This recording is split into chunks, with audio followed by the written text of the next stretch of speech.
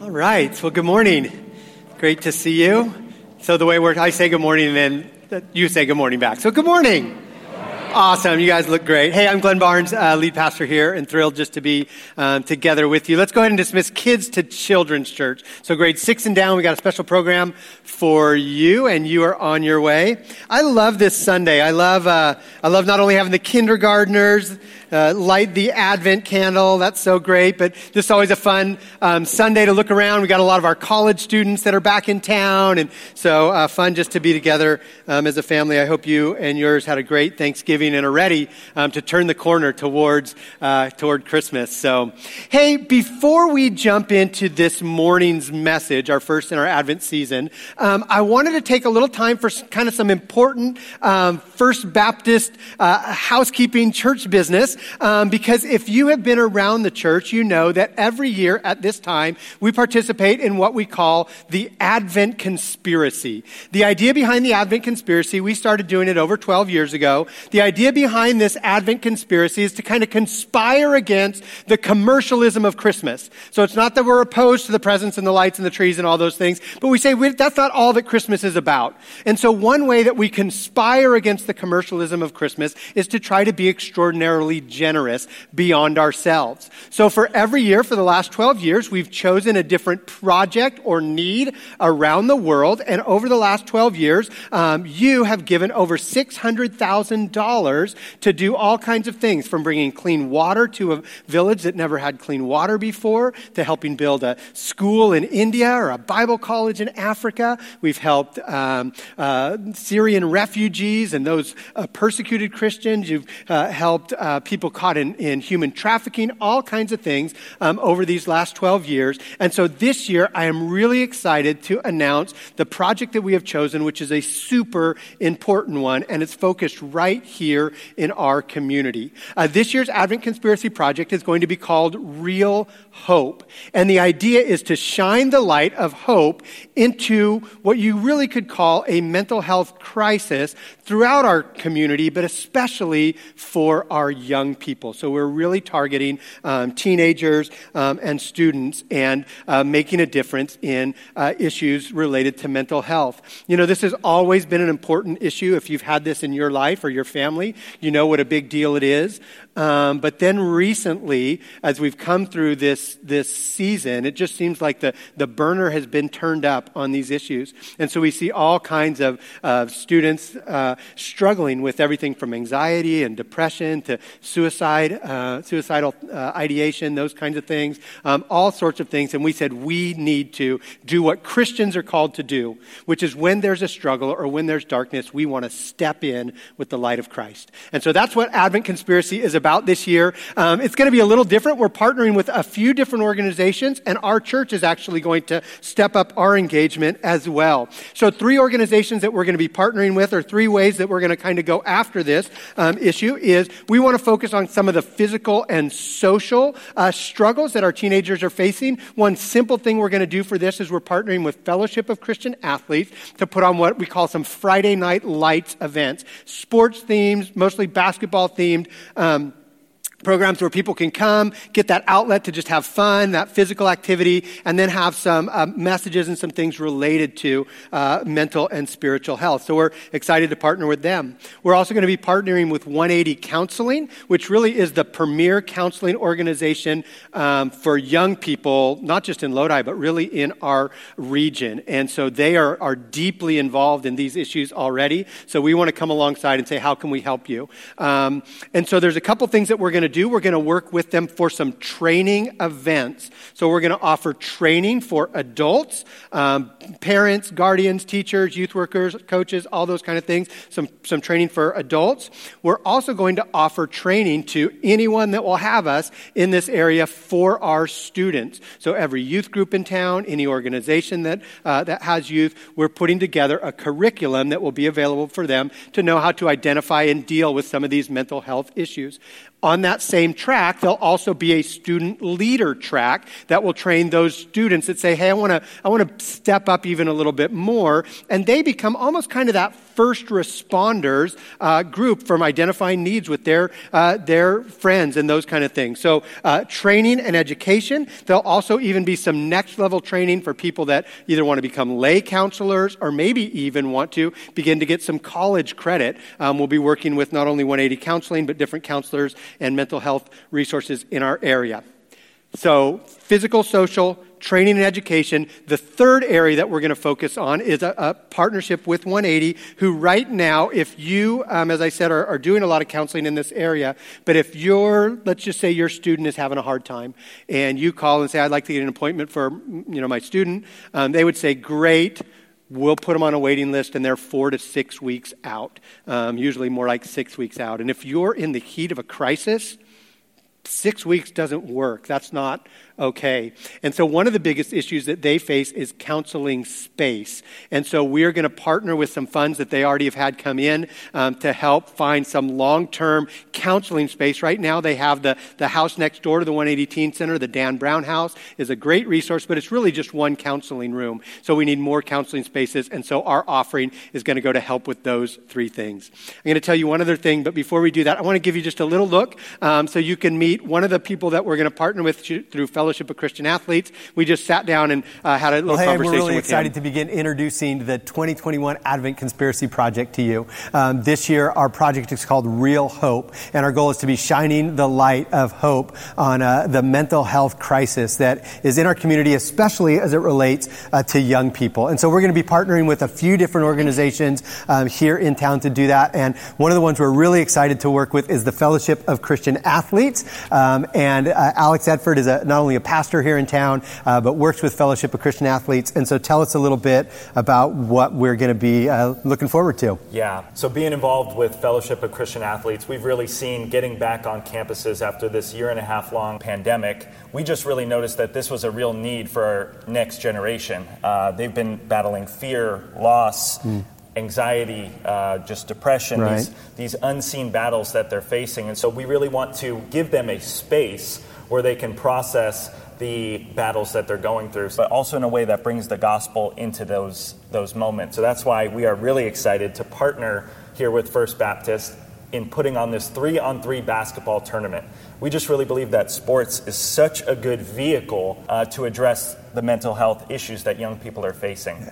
And so our first one will be on December 10th, right here in this gym, and we look forward to really seeing where this goes in terms of a more long-term approach and a more sustained effort in 2022. Awesome. So working with Fellowship of Christian Athletes to do something like basketball tournaments for high school students not only brings the physical element into it, which is so important to get away from that isolation, to get out, do something physical, but also can begin to bring in that spiritual and have those conversations. And yes. So we are so excited that this is one piece that we want to put together as we address this need in our community. We're thrilled to partner with Fellowship of Christian Athletes. Encourage you to stop by the Advent Conspiracy table today to see how you can make a difference in the lives of young people right here in our community. All right, so that's a long-term relationship that we'll have with FCA. And their first event is going to be December 10th. And so high school students, we're going to start with like a 3-on-3 basketball night, which will be really fun. Well, hey, we need to jump into this morning's message. But before we do that, I have one just really, I think, kind of fun and exciting thing to add to the Advent Conspiracy. So you maybe noticed when you came in, there's a table that's set up that's got some information on the different organizations we're partnering with, including the Child Abuse Prevention Council. But also you can stop by there and give a donation. You can give online at fbclodi.org. But we have already had someone come forward who believes in this mission so much that they donated the first $50,000 to this project. And so whatever you give, up to it's worth applauding for. Whatever you give up to $50,000, what the rest of us can give, that will be really matched. And so we're excited to see some great things happen on this issue. So you'll be hearing about it all month, but I wanted to take time to give you a little overview on it. All right, you guys ready to change gears? Grab your Bible, grab your message notes. We want to jump into our first message of the Advent season. We believe in real hope. We believe in real hope. You know, every once in a while, I don't know about for you, but you come across like a phrase or a saying that just seems to capture an idea so much that it kind of sticks with you. To me, C.S. Lewis is kind of the king of these kind of little phrases. And C.S. Lewis offers us one of these phrases in his classic little children's book, The Lion, the Witch, and the Wardrobe. So if you know The Lion, the Witch, and the Wardrobe, you know that there's these 4 children that step through this magical wardrobe, and they find themselves in this fantasy land of Narnia. And when they arrive in Narnia, they find that this is a place that is covered with winter. In fact, they're deep in the dark and the cold of what seems like a never-ending winter season. They soon discover it's because they're under the spell of this white witch who's brought this darkness over the land. And one of the creatures that they meet, his name is Mr. Tumnus. And Mr. Tumnus describes the situation in Narnia like this. He says, it's winter in Narnia, and it has been for ever so long. And then he says this. He says, it's always winter, but never Christmas. It's always winter, but never Christmas. And to me, that phrase is such a powerful one because to me, it describes what hopelessness can feel like. When you feel hopeless, you feel like things are bad, things are dark, things are cold, and there doesn't seem like there's any good news or anything positive coming anytime. And I hate to say it, but that seems to pretty much describe the mood of our world these days. Hopelessness. In fact, some of you may have come in this morning feeling that sense of dread and hopelessness. You see, pretty much every expert will tell you that this idea, this spirit of hopelessness is really at an all-time high in our world. You just look around, there's all kinds of symptoms of this hopelessness. I just jotted down a few of them. You see it with so many people losing motivation, whether it's motivation for their job or for school or just kind of withdrawing to be isolated. They've just lost motivation.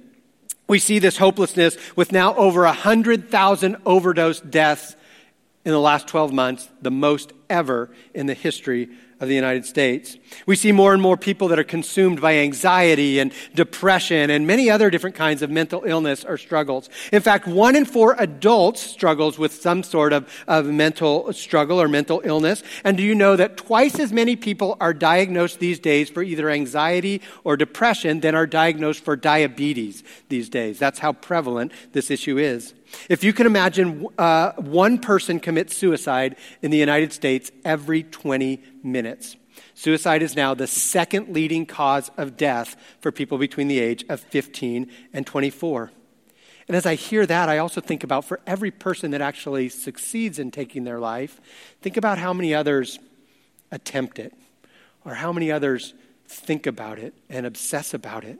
When overcome with what I would call a demonic darkness, it feels like there's no hope. It feels like it's always winter and nothing good is coming. It's always winter, but never Christmas. And that's the hopelessness, and that's what hopelessness does. And I really believe that it's one of the tools that the devil uses more than any to steal that hope away from us and take that away. But even if you're not the kind that's overwhelmed by hope, maybe you hear these statistics and you're kind of moved by them, but you think, that's not exactly me. Still, all of us could use a little infusion of hope these days. There's a book by Pastor Ray Johnston up in Sacramento. He wrote a book called The Hope Quotient. And he argues that just like a person's IQ or their EQ, their intelligence quotient or their emotional quotient, those things can be kind of predictors of a person's success in different areas of life. He says maybe the most important indicator of a person's happiness and peace and joy is what he calls is not IQ or EQ, but their HQ. How much hope do they have and how much hope are they living with? In fact, studies show that time and time again that people who live with the spirit of hopefulness are more productive. They are less affected by stress. People that live with hope tend to be more compassionate and can focus on other people more. They're easier to get along with. They're even physically more healthy. And if you think about it, you'd much rather be around someone who's got that spirit of hope than that spirit of hopelessness. But you think, okay, that's great, preacher boy, but how do you get there, right? How do you get to that point? Well, what I want us to see today is that there's actually a theme that runs throughout the scripture that helps sustain God's people in times like this. When people find their backs against the wall, there is kind of an attitude that we see throughout the Old and the New Testament that always reminds people that they can have hope. And we're going to get to that in just a little bit. We're actually going to look at it from Isaiah chapter 11. So if you have your Bible, I invite you to open up to the Old Testament book of Isaiah, where we find this prophecy about the Messiah that is to come, and it'll kind of show us this theme that I was talking about. But before we do that, first of all, let me just say a little bit about Advent itself. So you've heard us say several times, we are in the Advent season, these 4 weeks leading up to Christmas.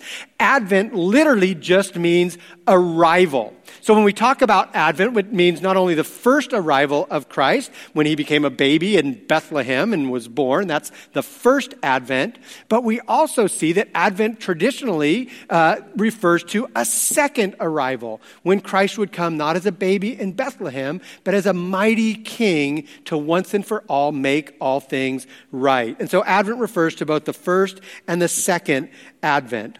And these promises of arrival, of God breaking into history, you find them throughout the scripture. You don't just find them in the Christmas stories, but all around you see this hope that comes from the idea that God is coming, that God's arrival is near, that it may feel like it's winter, it's cold and dark, but there is a hope that is coming. In fact, it's been said that it's no accident that the Advent season comes at this time of the year when it's the darkest, right? These are the longest nights and the shortest days.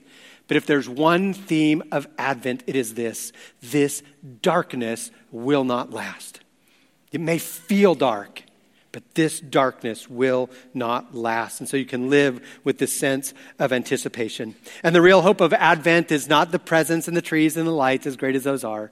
But the real hope of Advent is the arrival of Jesus Christ, breaking into history and breaking into your life and breaking into my life. And that, you guys, can bring us hope even when things seem dark.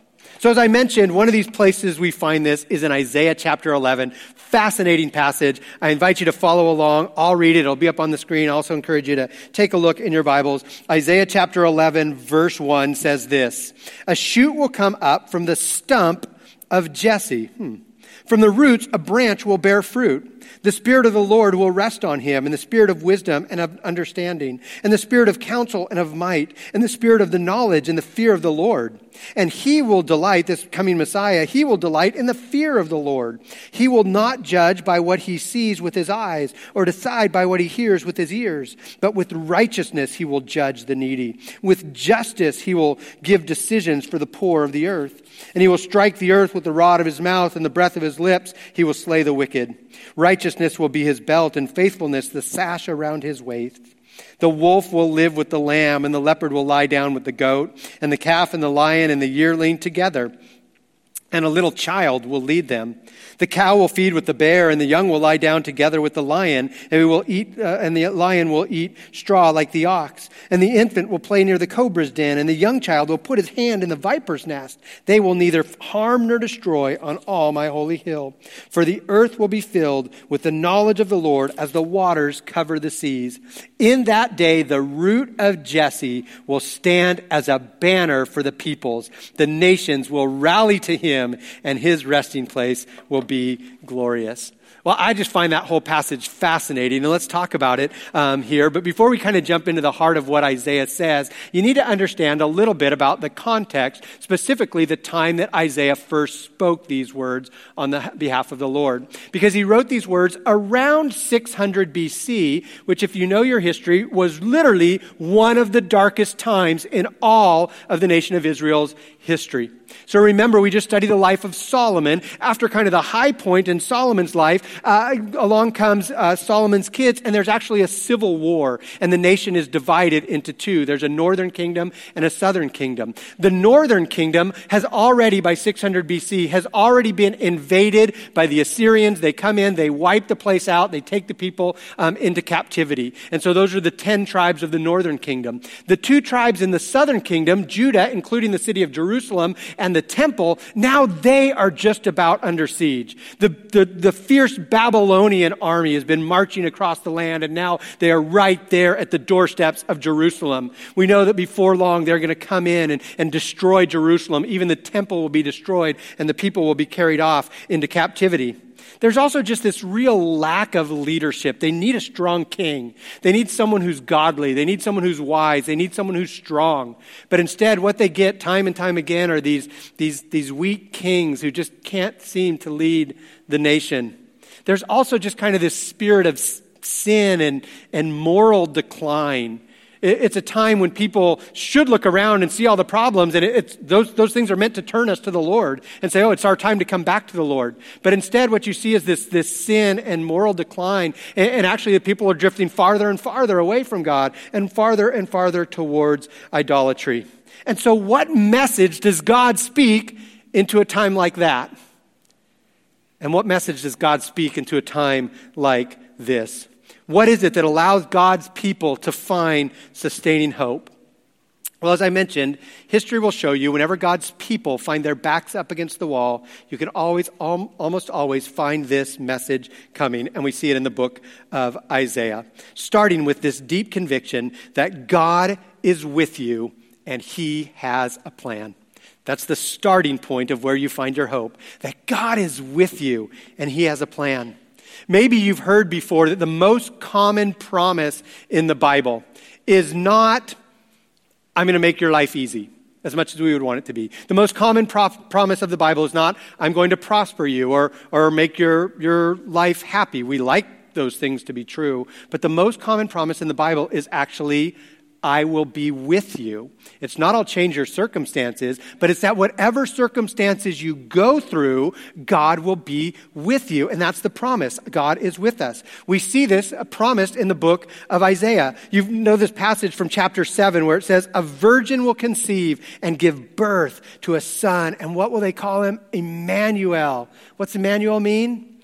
God with us. That's the problem. Or not the problem, the promise. Not the problem.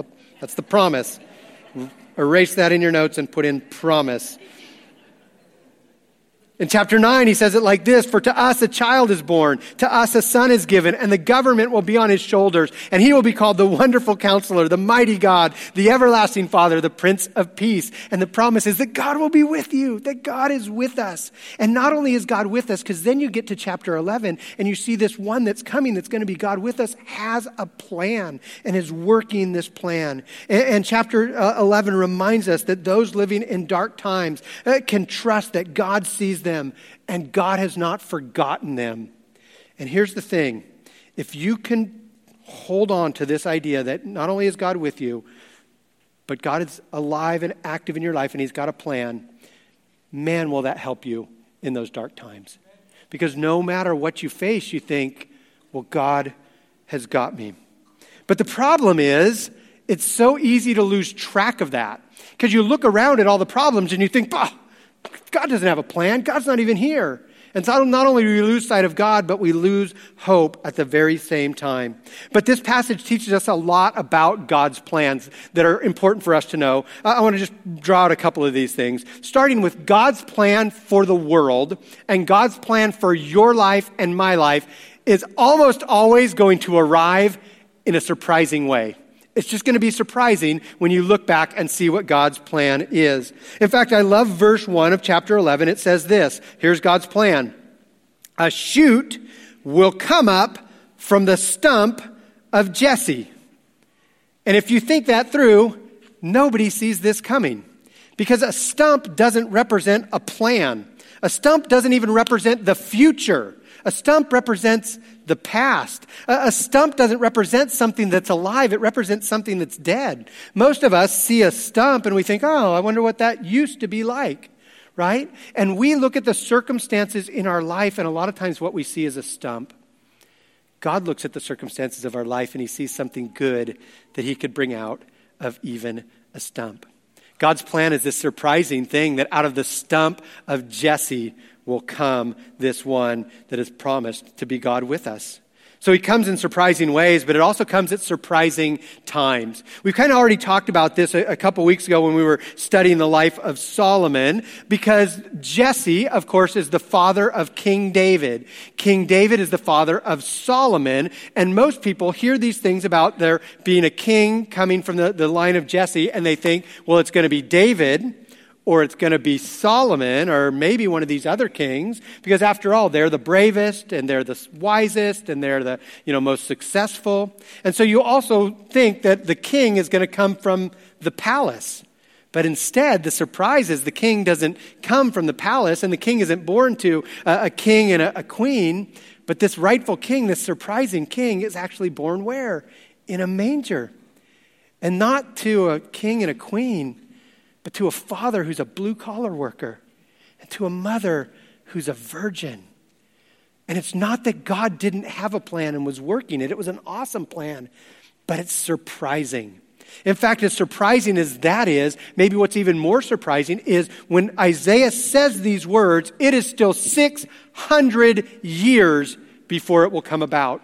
They have to go through all kinds of trial and struggle before this even comes. But Isaiah writes and he says, don't forget, God is with you. Hold on. Hold on. You can do this. You can have this sense of anticipation that God is with you and he has a plan. So it often comes in surprising times and in surprising ways. In fact, in my experience, and maybe yours too, God's plans are usually just slow to unfold. Would you agree with that? God's plans just seem slow to unfold. For me, I always want them right away. I want to see what's next. But God's plans often come slow. But the reality is he's never forgotten. He's just working on his time.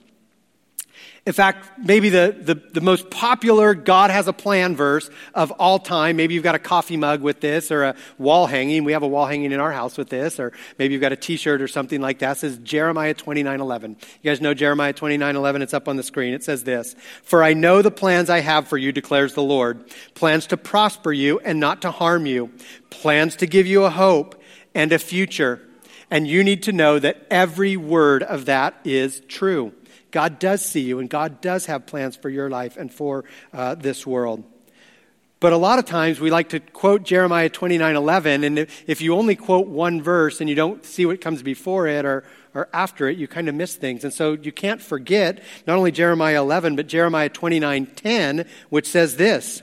It says, "This is what the Lord says. When 70 years are completed for Babylon, I will come back to you and fulfill my good promise to bring you back to this place." So the promise is, I'll prosper you, and it's 70 years away. But you can hold on to it because God is active and he sees you and he's got you, even if the plan is not in our timing.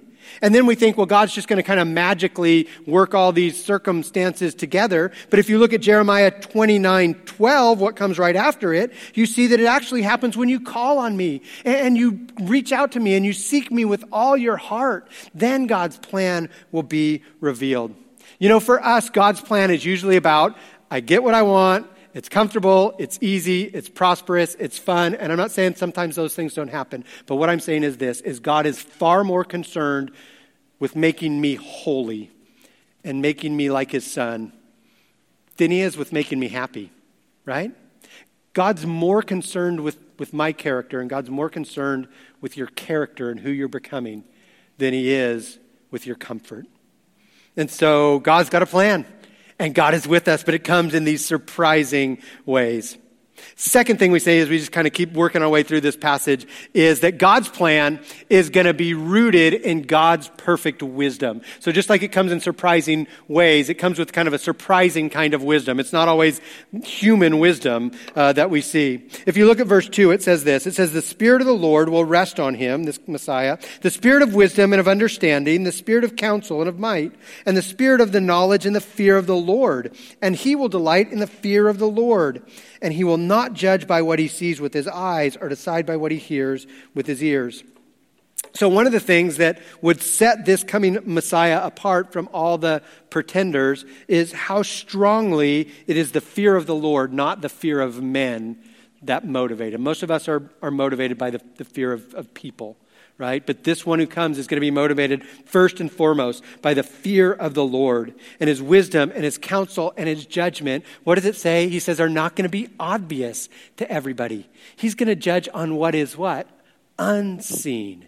Right? Even the things that we can't see, those are the things that God is going to judge on, right? And of course, we can only see with what we see with our eyes and hear with our ears and touch with our hands. But this Messiah is going to see so much more, and his plan is so much more. I think about like when my kids were little, and they would have some idea or something that they wanted to do, and as a parent, you never want to squash those plans, but you also are thinking, oh, I see so much more than you do. I see how this is really going to turn out, and I see these problems and these things, and I see just so much more. Because as a parent, you see things that kids don't see with their eyes. And you take our relationship with God and you multiply that times a gazillion, and that's the way that God sees our life. He knows so much more. And so when the Messiah comes, he's not going to judge by these outward things that are motivated by the fear of men, but they're going to be motivated by the fear of God. In fact, this is a huge reminder, and I think especially in kind of these dark and difficult times that we live in, this is a huge reminder that there is a lot going on that we cannot see. We live in an earthly world, in a physical world, but there is also a spiritual world that Jesus sees, even when we don't see it. That's why the Apostle Paul in Ephesians 6 says, you're in a war, but he says this, we are not fighting against flesh and blood enemies, but against evil rulers and authorities of the unseen world, against mighty powers of this dark world, and against the evil spirits of this heavenly place. There's more than we see, and God's plan sees it all. And so you can trust him. You can trust that he's got you. Now, most of these things that we're talking about are fulfilled when Jesus came as a baby in Bethlehem at the first Advent. But what you see is that ultimately these things will be fulfilled at the second coming, at the second Advent. In fact, Tim Keller writes about this passage, and he says it like this. He says, once you get to this point, he says, this is where Isaiah's hope just bursts the banks, because he starts to describe God's plan for this Messiah that one day would make all things right. You see, Jesus didn't come to just make your life a little better or to make this world a little better. Jesus came to make all things new and to restore what is broken and to bring new life. Not just tweak things a little bit, but to make it new. And one day when he comes again, we'll wait for his arrival. Because at that time, when it's his arrival, one day all things will be made right. And so we got to hold on, and we've got to anticipate, and we've got to look for that. Isaiah just kind of walks us through a number of these things. I'll just go through them real quick. First of all, when God's plan will one day make all things right, there will be an ultimate end to injustice, right? Verses 4, 5, and 6 describe how once and for all there will be justice for the poor and the oppressed, those who have lost hope here on earth. Those who can't get a break, there will be justice for those, even when they can't see it. There will also be an ultimate end to conflict. There'll be an ultimate end to conflict, and I can't wait for this. Here in this passage, Isaiah is painting kind of this poetic picture. And so there's this whole number of verses where he talks about all the different animals that'll be side by side. And he talks about lions and goats and cows and bears and leopards, and they're all just kind of like chilling out and living at peace together. And you think, well, a lot of those are natural enemies. They actually eat each other. So how could that be? Well, he's saying one day there's going to be an ultimate end to conflict. Even in the animal world, you're going to see people getting along. Animals getting along. It kind of reminds me of, have you ever seen some of these unlikely friendship pictures? Like, take a look at this guy right here. That is Bubbles the African elephant and Bella the black Labrador, and they are best friends. Can you not see that? Don't they just love each other? Or what about Fred, the blonde lab, and Dennis the bulldog? Or Dennis the duckling. Dennis the duckling. Fred looks a little annoyed to me, but still, that's surprising. How about this one? Milo the dachshund and Bone Digger the lion. That is a brave little wiener dog right there, wouldn't you agree? I mean, come on. Or what about Anja the chimpanzee who helps take care of these little tiger cubs? And right, you look at these things and it moves your heart because look at that. They're getting along with each other and there's no conflict. And Isaiah is giving us this poetic picture that one day all this conflict that we feel and we live in will be done away with. But here's the thing. It's not just the animals getting along with each other. Let me share one more scripture with you. It's not in your notes, little bonus, no extra charge. Isaiah 19:23 says this. I think we have it up on the screen. It says, in that day, there will be a highway from Egypt to Assyria. And the Assyrians will go to Egypt and the Egyptians to Assyria. And the Egyptians and the Assyrians will worship together. Well, if you know anything about that, you think that will never happen. These are sworn enemies of each other. They hate each other. They're always at conflict. But one day, when the Messiah comes and all things are made right, even these sworn enemies will not only live at peace with each other, but they will worship together. And do you know what that is? That is a picture of what we see in the book of Revelation, chapter 7, where you have people from every nation gathered around the throne of the Messiah King, who at his second arrival makes all things right. You see, for us now, it feels like it's winter and God, Christmas is never going to come. But it may feel like winter, but Christmas is coming. God is on his way. God will arrive, and it brings us hope into even the darkest times. Last one is not only does it bring an ultimate end to conflict, but it brings an ultimate end to pain. It says the infant will play near the cobra's den, and the young child will put his hand into the viper's nest, and they will neither harm nor destroy on all my holy mountain. And you think, what in the world is this child doing, putting its hand in the cobra's den or in the viper's nest? Well, Isaiah, again, poetically is describing there will come a day when there's no more pain, and there's no more suffering in that way. And that pain won't come from a child in a viper's nest or being stung by a viper or bit by a viper, nor will it come from a virus, because there will be an ultimate end to pain. Max Lucado famously says it like this. He says, one day, no more aspirin, no more chemo, no more wheelchairs, no more divorce, no more jail, no more broken hearts. He will make all things new. And why will that happen? Because in the day, the root of Jesse will stand as a banner for the people, and the nations will rally to him, and his resting place will be glorious. One day, people that have rejected Christ, right? One day that will all be gone, and nations will rally around him. We long for that day because it feels like winter now, but Christmas is coming. And so in the middle of some of the darkest times in Israel's history, Isaiah just gives them this manifesto of hope, right? Why? Because everything is going to work out and it's going to go great? No, they still had suffering ahead. They still had trial and even exile. But just like God was working his plan then, God is working his plan now in your life and mine. And one day, his plan will make all things right. In fact, as we kind of wrap up here today, let me just kind of give you a little something to think about this Christmas time, because a little secret to kind of be on the lookout for, because at Christmas time, of course, there's a lot of songs that go with it, a lot of Christmas carols, and most of the carols are about his first arrival, Jesus being born in Bethlehem or a silent night or some of those kind of things. But one of the themes that you see if you really start to look in a lot of these Christmas carols is they're not just about Jesus' first coming, but they also anticipate his second coming. And I just encourage you to just kind of open your eyes this Christmas and see how many of these songs point us to something that is still to come. Like even in Joy to the World, where it says this. It says, no more let sins and sorrows grow, nor thorns infest the ground. He comes to make his blessings flow far as the curse is found. Right? And that speaks of one day there being an end to all of the sin and all of the suffering and all of the thorns that infest the ground as far as the curse is, which is worldwide, and that is still to come.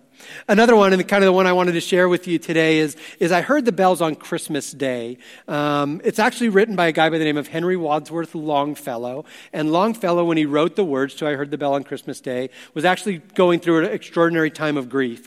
Not long before he wrote these words, his wife was killed in a house fire. And so not only did they lose their home, but he lost his wife in this fire. So, of course, you could imagine the difficulty of that. A little before that, Longfellow's son, against his wishes, decided that he was going to join the Union Army. And so his dad begged him not to do it, but his son said, I need to do it. And he goes and he joins the Union Army to fight in the Civil War. And he ends up coming back terribly injured, disfigured for the rest of his life. And yet in that deep grief, Longfellow writes this poem, and it goes like this. I heard the bells on Christmas Day. Their old familiar carols play. The mild and sweet, their songs repeat of peace on earth, goodwill towards men. But then he kind of reveals some of what he's going through, and he says this, but in despair, I bowed my head. There is no peace on earth, I said, for hate is strong and mocks the song of peace on earth, goodwill towards men. But notice this change. Then rang the bells more loud and deep. God is not dead, nor doth he sleep. The wrong shall fail, the right prevail, with peace on earth, goodwill towards men. And you see, that is a promise not of the first arrival of Christ, but the second arrival that gives him a deep hope to face even the despair that he was in. And that is our hope as well. God is not dead, and he does not sleep. He is alive, and he is well, and he sees you, and he knows you, and he's got you. You may be in a season where it feels like winter, but Christmas is coming. The main idea of all of this is it gets better. So hang on, have hope, draw close to him. All right, let's pray. God, thank you so much for these ancient words that have brought hope really for generations. And now, Lord, we turn our attention to them and they bring us hope because they remind us that you are good and that you are in control. And so, Lord, I pray for myself and I pray for my brothers and sisters here today, Lord, because some of us are facing difficult and dark times and it feels like there's no end, there's no way out. It feels like life is just a stump. And yet we know that you bring beautiful things out of even a stump. And so, Father, I pray for each one that you would come alongside, give them the wisdom and the strength and the grace to face all that you have for them. We love you and we thank you for these promises. O come, Emmanuel. Save us, Lord. In Christ's name, amen.